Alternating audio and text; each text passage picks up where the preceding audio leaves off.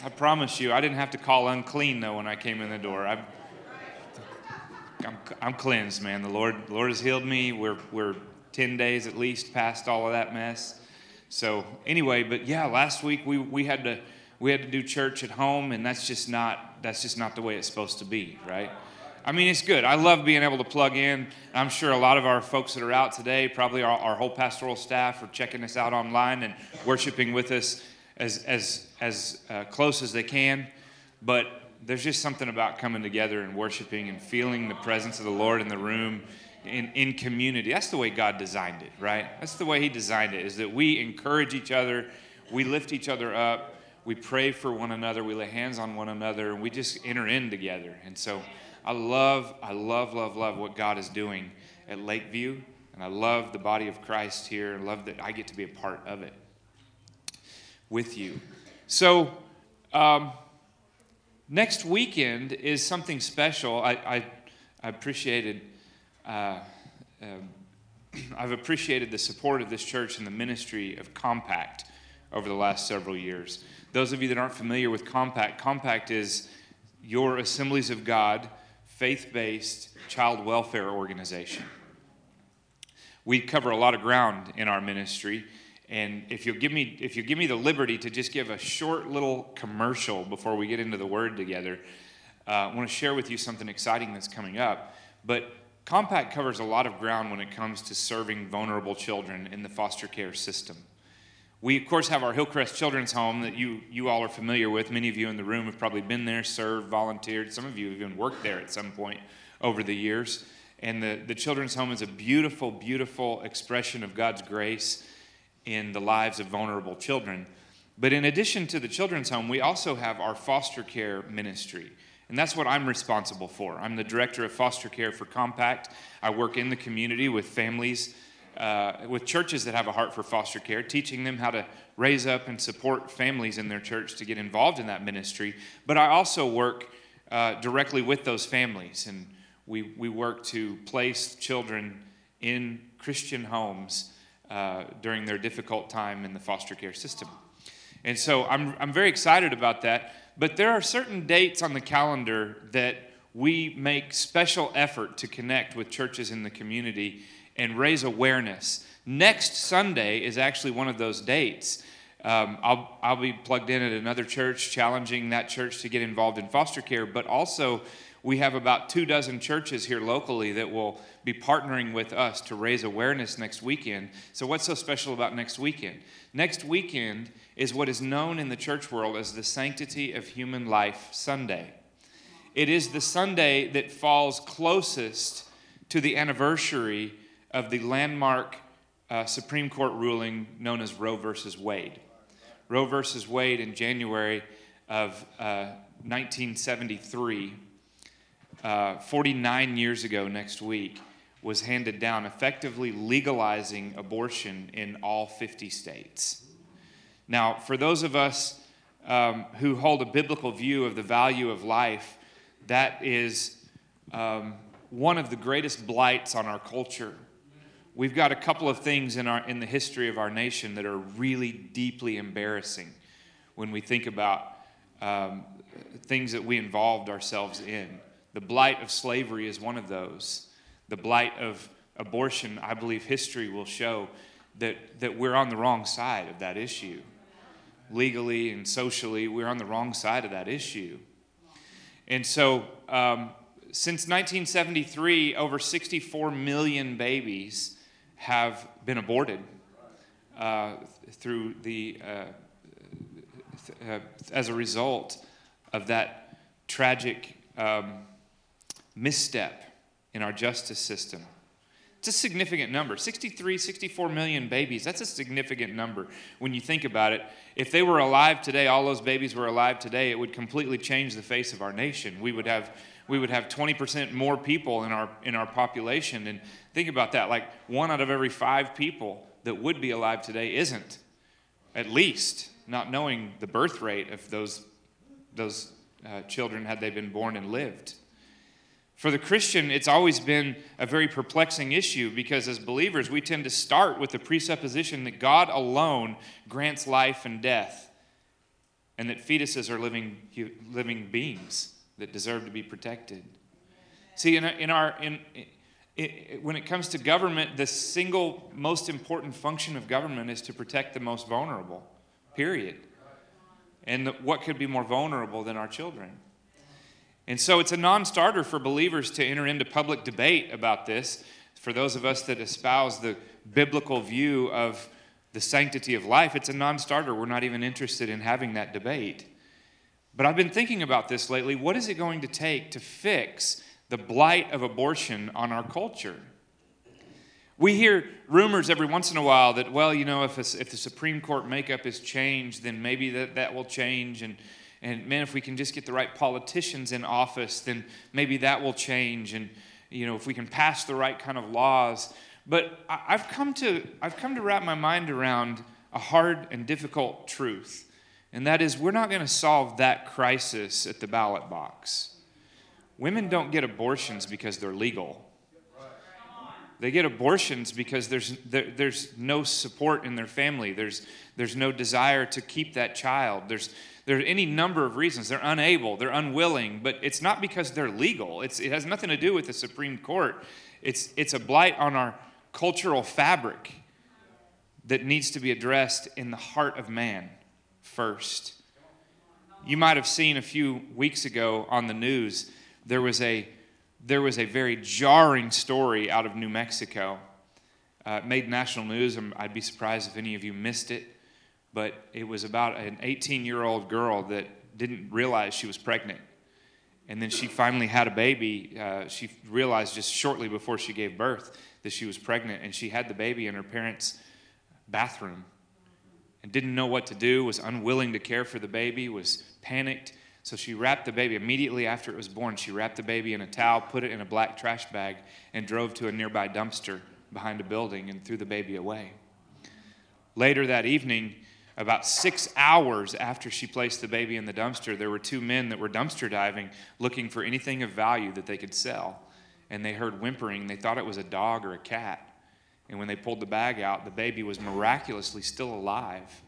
Umbilical cord still attached and everything. And they called the police, and the baby was taken into custody, and the baby is alive and well today. And there was temperatures in the 30s for 6 hours in that dumpster, and God preserved the life of that baby. So how would that child's life have been different if abortion had been illegal? Abortion's not the root problem. That's not the root problem. The root problem is God. We're asking God to turn the hearts of the fathers back to their children. We're asking God to turn the hearts of parents back to their children and give them a heart to care for and to love the most vulnerable that's been entrusted to them. That's the issue. We're not going to solve it just by getting a different Supreme Court justice or changing the laws of the land. Obviously, I believe that laws should protect the vulnerable. I do. And I pray that our laws will reflect that in time. But more important than that, I'm praying that God will move across this nation by His Spirit, and He will turn the hearts of the fathers back to their children. 85% of the time, when there's an abortion that takes place, there's no father anywhere in the picture. 85% of the time. So we're not going to solve the abortion crisis, or any other crisis in this nation for that matter, until men step up and be men. And they love their kids and they love their wives. And they stay committed. That's how we solve this crisis.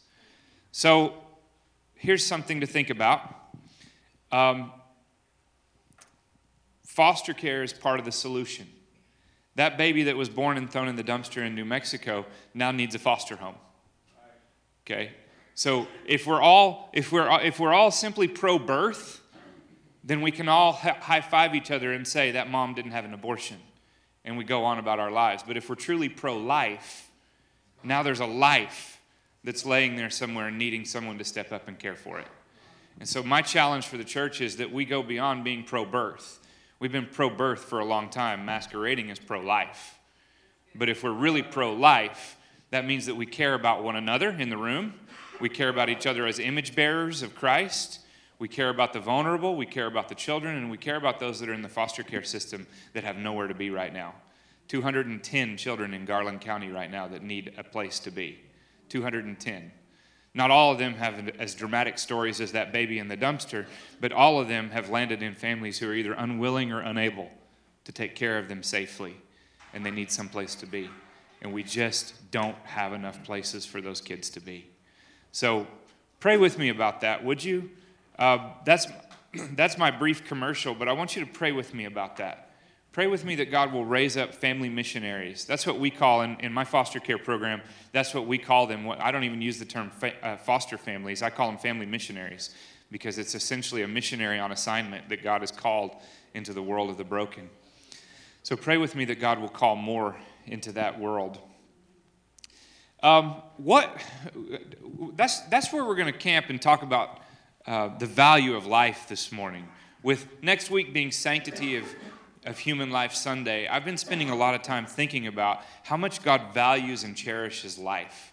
That's yours, that's mine, that's the life of that baby in the dumpster, that's the life of the children that I serve, but it's each one of us as image bearers of God. I've been thinking a lot about how much He cherishes and values you and I, and what it's going to take for us to really get that in our spirits and understand the way that God views us and values us. So what exactly is the value of one human life? Scientists, there was a scientist several years ago that took a look at, just for fun, he took a look at one person and he said, let's see if we can assign a numerical value of what this person is worth. Because inside of each one of us, there are certain minerals. We have nickel, we have water, we have calcium, we have, all these organic, components of our lives. And he said, what if we were to distill a human body all the way down and figure out the value of that human body? And he was able to actually come up with a dollar figure for most people. Some of us have a little more volume than others, right? And so there might be a little more value. But he was able to distill it down, and he came up with the number $4.66. On the open market, your body is worth somewhere in the neighborhood of $4.66, and about half of that is for your hide. So if they wanted to make leather out of you or whatever. So, yeah, $4, and some of you have a little more hide too, so that value might go up. So $4.66, that's what you're worth on the open market. Now, some of you are like, no, man, I've been to the plasma place down there. They pay me more than that twice a week. Or whatever it is, you can go to the plasma place. But let's be honest, though. The enemy would love to tell you that you have no value. That $4.66 is actually a little overpriced for you. The enemy would love to tell you that you're marred and you're broken and you're not worth anything alive. You're not worth anything for your future. You're not worth anything to your family. You're permanently worthless. And if we're being totally honest about it, I think all of us have this innate ability to really foul things up in our lives, to really mess things up, to the point we have to look in the mirror and say, I don't know if there is any value left in this or not.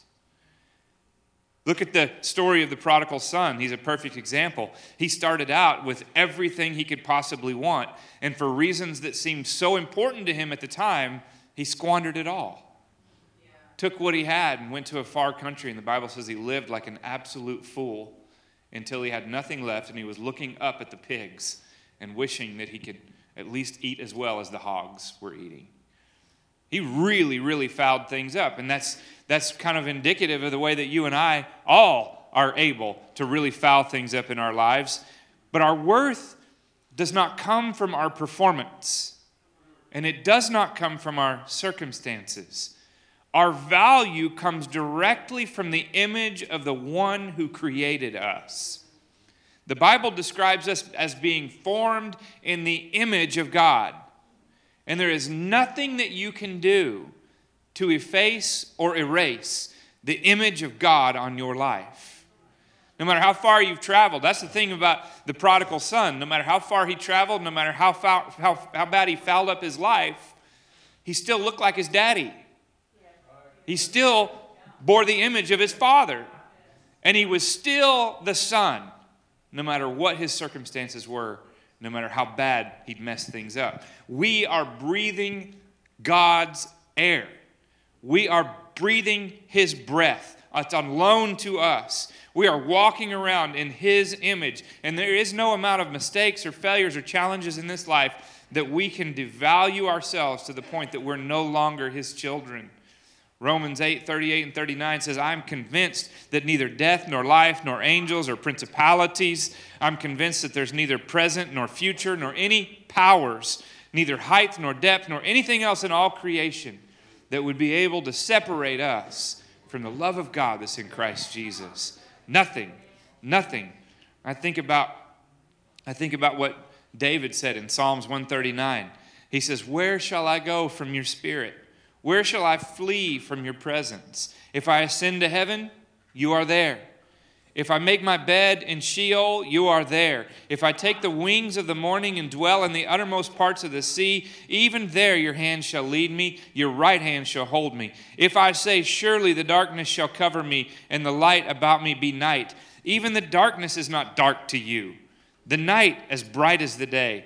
For darkness is as light with you, for you formed me in my inward parts. You knitted me together in my mother's womb. I praise you, for I am fearfully and wonderfully made. Somebody needs to look at your neighbor this morning and say, I'm all right. Because I'm His. Yes, you are all right because you are His this morning. And you bear His image. Where are you going to go to escape His presence? How far do you think you can travel this morning away from the presence of God? You can't outrun Him. You can't go so far that His love won't find you. You can't finally cross a line where His mercy is out of reach. You're not that good. You're not that powerful. You're not that strong. I know we don't see it that way, but sometimes when I talk to people and they're like, I've gone too far, I'm too far outside the reach of the Lord. I think, do you really believe that you are that much greater than every other person that's ever lived before you that's been able to experience the grace of God? It's just arrogance. That is just arrogance and couched in humility to say that no, the reality is if God's mercy is good enough for me, I promise you it's good enough for you. If God's mercy and grace found me in my darkest place, I promise you He'll find you in your darkest place. I want to share a story with you this morning that I know many of you are familiar with. I'm pretty sure I've heard Pastor Matt at some point or another teach on this topic, on this individual. But I want to talk to you about, out of 2 Samuel chapter 9, a story in the Old Testament about a man by the name of Mephibosheth. Mephibosheth was the grandson of King Saul, and he was the son of David's closest friend, Jonathan. So if you've ever studied the life of David, you know how important Jonathan was in that relationship that they shared. They were very, very close brothers. Very close brothers. It was complicated because Jonathan was the son of Saul, who was the king of Israel that had failed God, that had displeased the Lord, and had lost the confidence of God. And God had said, we're going to dethrone Saul, and we're going to put David in his place. And so that made things complicated because David and Jonathan, Saul's son, were best friends, but David and Saul, Jonathan's father, were mortal enemies. Well, at least that's the way Saul saw it. And so let's talk about Mephibosheth for a second, the son of Jonathan. Okay, when you're the grandson of the king, that's a pretty good way to start your life, right? Good things. You live in the palace. You have all the provisions and resources of your grandfather, the king. He's proud of you. He's promoting you. One day you can expect that you can be in an even better position in life as things move forward. Growing up with the privileges that others only dreamed of, promises that were pretty special. He was a prince, and that is, of course, until things went irreparably south. His grandfather, Saul, King Saul, was disgraceful and sinful, and God said, you're no longer going to be king. We're going to remove the hand of blessing and the anointing off of your life, and we're going to replace you with David. Dad and grandfather, Saul and Jonathan, were both killed in battle at the same time. And the Bible describes a picture of Mephibosheth, grandson of King Saul, was just a young boy when all this happened, of about 5 years old. He's like a first grader, kindergartner. Okay?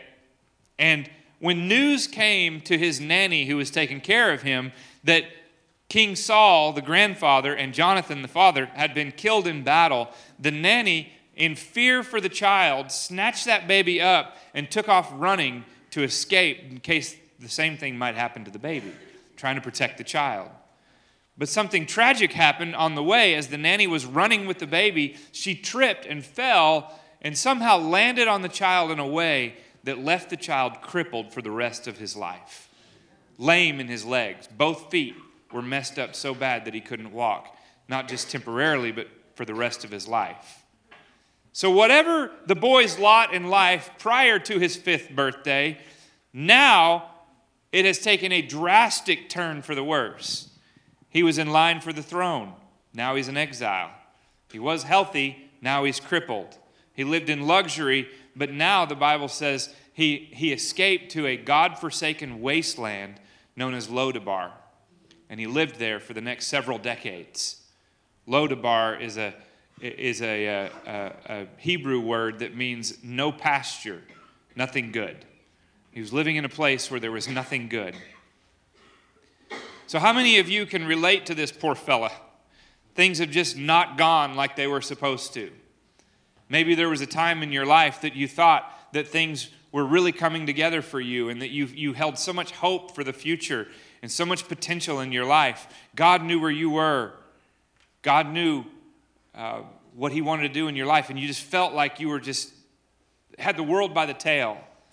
And then all these things just come apart at the seams, leaving you like Mephibosheth, wondering what might have been if you had made different choices or if somebody else had made different choices.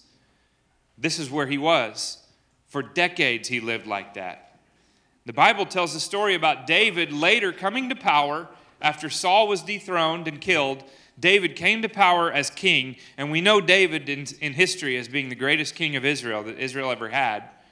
And as David came to power, he had some housekeeping stuff he had to take care of. He took care of some of the key enemies of Israel. He established his city. He established his throne. And when he came to a place of peace in that transition of power, after several years, after he came to a place of peace, he was sitting there one day thinking to himself, he thought, I remember making a promise to my good buddy Jonathan one day that I would bless him and that I would take good care of his family.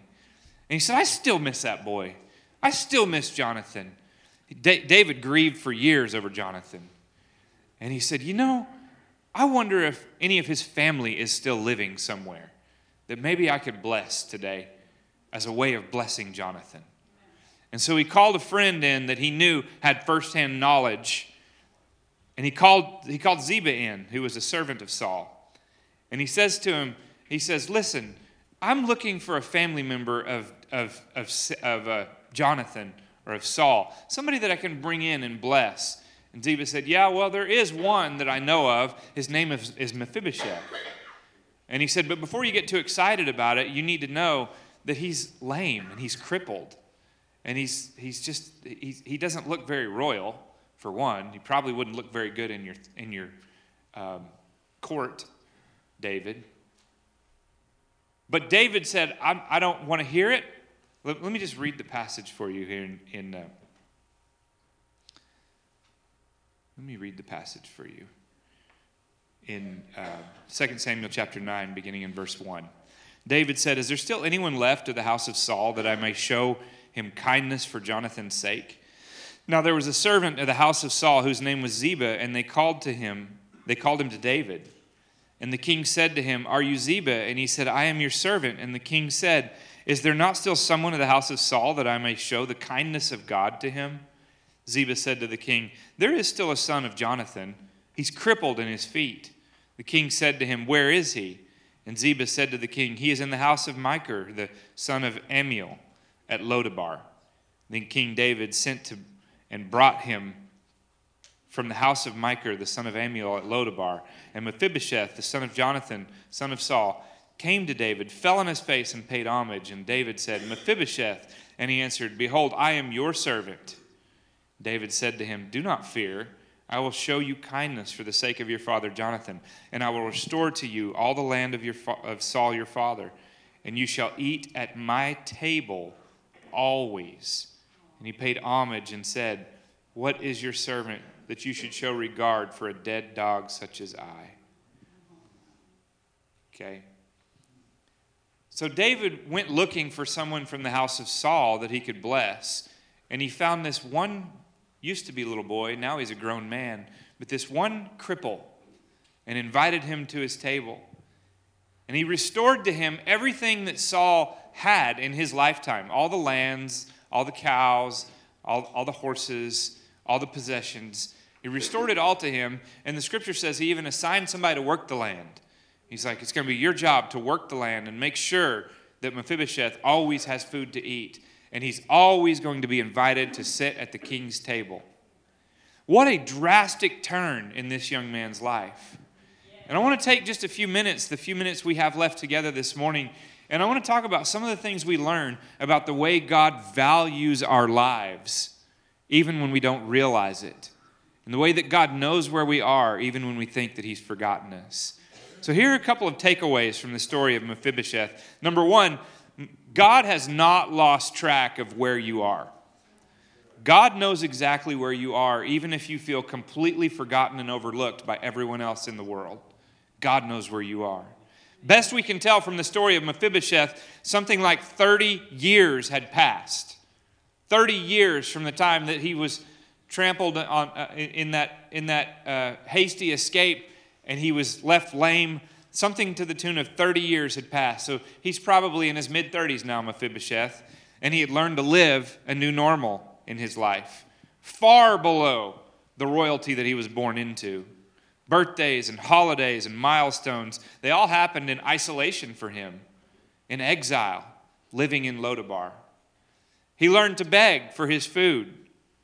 He was living a long way from the palace. But you know what? The whole time, God knew exactly where he was, and he was positioning things to restore to him the joy of living. God's plan for your life may seem to be dormant, but it's still there. It's still there. God doesn't change his mind. He doesn't decide that what he's made is really junk and wash his hands of it. He still views you through the lens of love and compassion because you are made in his image. You're a child of God. So what is God's plan for your life? What is it that God wants to accomplish in your life? Maybe that you've forgotten or pushed to the side, or you've convinced yourself is not really for you. He wants you to be at peace, friends.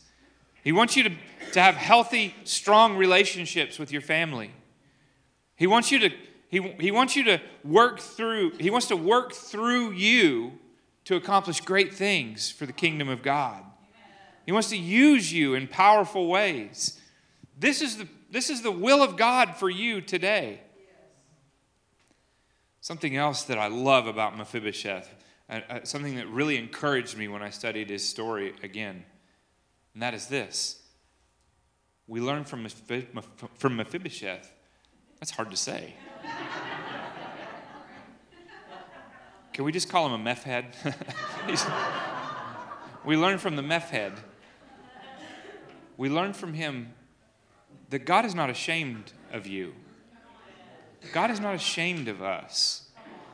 My goodness, this is one of the most difficult things for us to wrap our minds around because we tend to view God through the lens of if we were God. If I was God, I would be ashamed of me. If I was God, I probably would have wiped me out a long time ago. If I was God, I would never want to see me again because I would know all the terrible things that I've done and thought and said. Mephibosheth, his name literally means out of the mouth of shame. Out of the mouth of shame. He was crippled. He was lame, unable to walk. He was dependent on others every single day to take care of him. He was also a picture for all who looked at him at what could have been, of what could have been. When somebody looked at Mephibosheth and they knew his story, they knew that he was the grandson of the deposed and exiled and killed King Saul, they would have looked at him and thought, that'd be the first thing I would think if I ran into him. I'd be like, that's pitiful. That's pitiful. Look at all that potential that he had when he was born, and look where he is now. Look at what could have been in his life, and look what happened now. And there isn't anything anybody can do about it. He's crippled, and he's exiled, and he's a beggar. Shame. Shame. Mephibosheth would have lived his every day with so much shame crippling him. That would have been more crippling than the injury to his feet.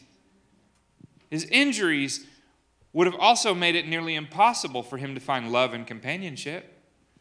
In his day, today you hear all kinds of great stories. When they make Hallmark movies about crippled people or disabled people finding love or whatever. Lindsay and I watched a Netflix series called Love on the Spectrum about kids with, young adults with like serious spectrum disorder, autism spectrum disorder that find love. And it's like this heartwarming story and all that. But rewind back to biblical times. If you were a crippled man, you couldn't provide for your family. You were not, why would you be chosen? There's nothing you could bring to the table. And so that would have also led to him being isolated, and he would have never in his entire life experienced romantic love. He would have never experienced companionship and commitment from a spouse. His entire life was defined by shame. When Ziba was asked about Mephibosheth, that's what he led with. When David said, hey, is there anybody that I can show kindness to? He said, yeah, there is this one guy, but he's crippled. But I don't think he's what you're looking for, because he's got a real problem, and it's shameful. But what I love is that David dismissed it totally. He said, yeah, well, he's crippled. And David said, well, where is he? Bring him here. He didn't say, how crippled is he? He didn't say, how bad is it? He didn't say, oh, well, I guess we can work with that. He just completely dismissed that. And he said, that is not what I asked. God is not ashamed to be seen with you. And I wish you could hear that today. I wish you could hear the voice of the Holy Spirit saying, I'm not ashamed of you. I'm not ashamed. I'm not ashamed of all the things that you've done. I think the shame of our lives is often the most damning part of our stories. Keeps us right where the devil wants us, isolated and alone. Adam and Eve felt the shame. Remember when they first discovered that they were naked, when they ate of the tree, the forbidden fruit of the tree, they hid from them. They hid from the Lord. And when God said, where were you? You didn't do what you usually do when I come calling in the cool of the day. You didn't come running like innocent children to embrace me. Where were you? And they said, well, we can't do that anymore because we're ashamed. We're naked and ashamed. The prodigal son felt it on his way home. Shame. He's like, I know that I don't deserve to be in my father's presence, and if he just doesn't kill me, maybe I can get a job as a servant. The demoniac that the Scripture teaches about that lived in the tombs, isolated from society because of his problems. The woman with the issue of blood felt it. She got desperate enough to press through the crowd when she knew she was supposed to be isolated. The woman who was caught in adultery felt that kind of shame too, thrown into the middle of the court as everybody humiliated her and called for her death. Shame, shame, shame. Mephibosheth's name meant out of the mouth of shame. He lived a lifestyle of shame, things that had happened to him. But a lot of us experience shame because of things we've done ourselves. Sometimes it's because of what's happened to us or what somebody else has done. And that shame can be crippling. But what I love about the story of Mephibosheth is it underscores the truth that we find all through Scripture, and that is God is not ashamed of you. He's not ashamed. He knows your story. He knows your history. He knows your capacity for sin. He knows all the things you've ever done. And he doesn't look at you and say, man, I'm so ashamed that I made that person. What he sees is the image of God stamped on you.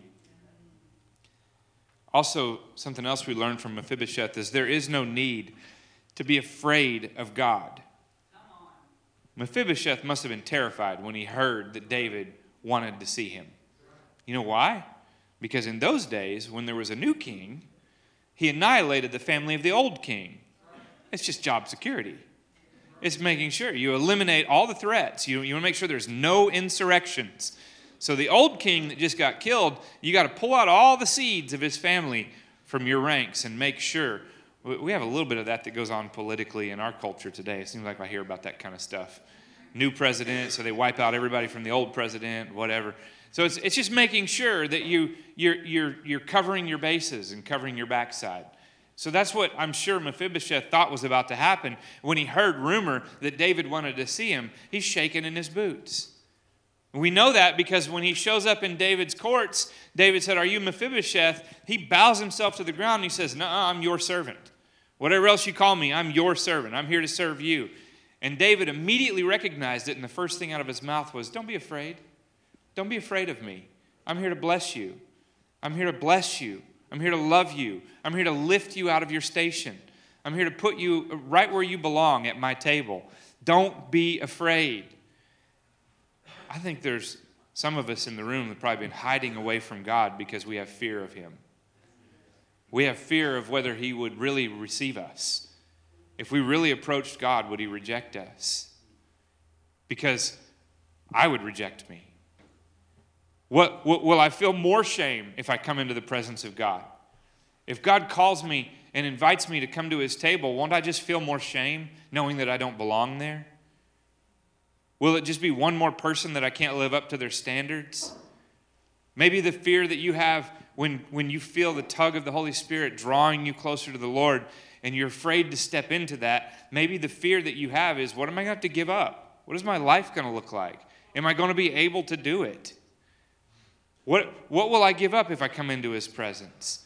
But all the while, I hear the Lord saying, don't be afraid. I'm here to bless you. I'm here to change your life.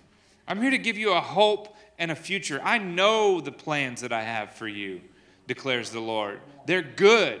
Plans to prosper you and not to harm you, and to give you a hope and a future. He's seen you the whole time. God's seen you the whole time you were hiding. And he had the capacity to wipe you off the map then.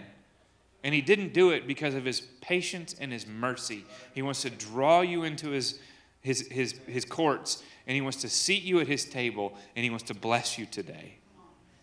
There's room at his table for you. Mephibosheth had been begging and eating scraps his whole life. What a disempowering existence. Getting up every day completely at the mercy of somebody else. There was a better place to be. It was at the king's table, but he didn't know that he had a seat there. The king had that seat prepared for Mephibosheth. He simply needed to pull up and partake. The best part was that sharing a meal in Bible times was not about the menu. When you shared a meal with somebody, you were showing connection. You were showing community. You were showing acceptance of that person. That person was now family. They ate at your table. So Mephibosheth being invited to sit at the table, it was not about filling his belly. It was about filling his heart and filling his life with meaningful, loving connections from the Father, from the King. And so today, we have a seat prepared for us at the King's table. When you eat at the King's table, there's certain confidence that comes with it. It'll change your life. It'll change your life. When you push away from the King's table and you hobble off all crippled, that was the thing about Mephibosheth. He didn't get healing from his legs. He still was crippled. But his life was completely transformed, and he could care less whether he was crippled or not. He had all the benefits of being at the King's table. It didn't matter to him anymore. You walk away from the King's table, I don't care if you crippled, you ugly, you mistake prone, whatever, you're a failure. All that melts away. You're just like, you know where I just came from? I just ate at the King's table. Are you kidding me? Are you kidding me? I really don't care about any of that other stuff. I've been accepted at the King's table. There is a place prepared for you and I today at the King's table. He hasn't forgotten you. He's not ashamed of you. He has welcomed you there. All you got to do is take a step. All you got to do is take a step. And here's the thing. Here's what makes it all work. And I close with this morning. Here's what makes it all work. When David explained all of this to Mephibosheth, he told him, he said, every bit of this is because of a promise that I made to Jonathan. He was good to me. I'm going to be good to you. So in other words, all of this was laid out there for Mephibosheth, and he didn't do anything to deserve it, but somebody else did something on his behalf. Does that sound familiar? Does that sound familiar? We are invited to the King's table, and the minute you start thinking, I've got to earn my way there, the minute you start thinking that I don't deserve to be there because of this, this, and this that I've done in my life, you are excluding your ticket to that table. The ticket to the table is Jesus. He's the one on your behalf that has paid the price. He did it all for you. And so now what happens is Jesus went to the cross and bore all of our shame. He went to the cross and bore all of our failures and mistakes. It was crippling on him. The weight of that was so heavy that he looked to the Father and said, "Why are you forsaking me?" Because he was feeling the weight of all of our sins and all of our failures. And now, after that sacrifice was accepted, the Bible says the Father accepted Jesus' sacrifice on our behalf. Now you see the Father God stepping back and saying, are there children of Jesus here that I can show kindness to? Are there joint heirs with Christ that I can show kindness to because of him? Because of him. The mercy of God is on its way to you because of what Jesus did on the cross, not because of what you have done in your own strength. Mephibosheth, man, he received it. He received it, didn't do anything to deserve it. He didn't do anything to deserve it. His life was completely transformed because of the kindness of David shown on behalf of Jonathan. My life has been completely transformed because of the kindness of God shown on behalf of Jesus. When he looks at me, he sees the image of his son Jesus. And it draws the kindness right out of him. I stand justified before God, not because of my works, not because I've been able to figure out the secret to winning God's favor by doing just all the right things. I stand justified before God because Jesus bore in my body the stripes that brought peace between me and God. He is my Redeemer today. He's my Savior, and he can be your Savior too. I'm going to believe with you this morning that God's love will find you where you are. He has not forgotten where you are. He is absolutely not ashamed of you. He has prepared a place at the table for you. And all you got to do is receive the offer of his grace through Jesus this morning. Can you stand with me this morning? I want to pray over you.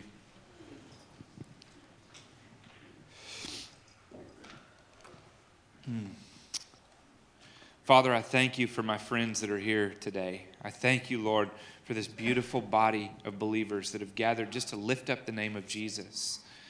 God, I'm so thankful that each of us have been given the gift of the breath of life.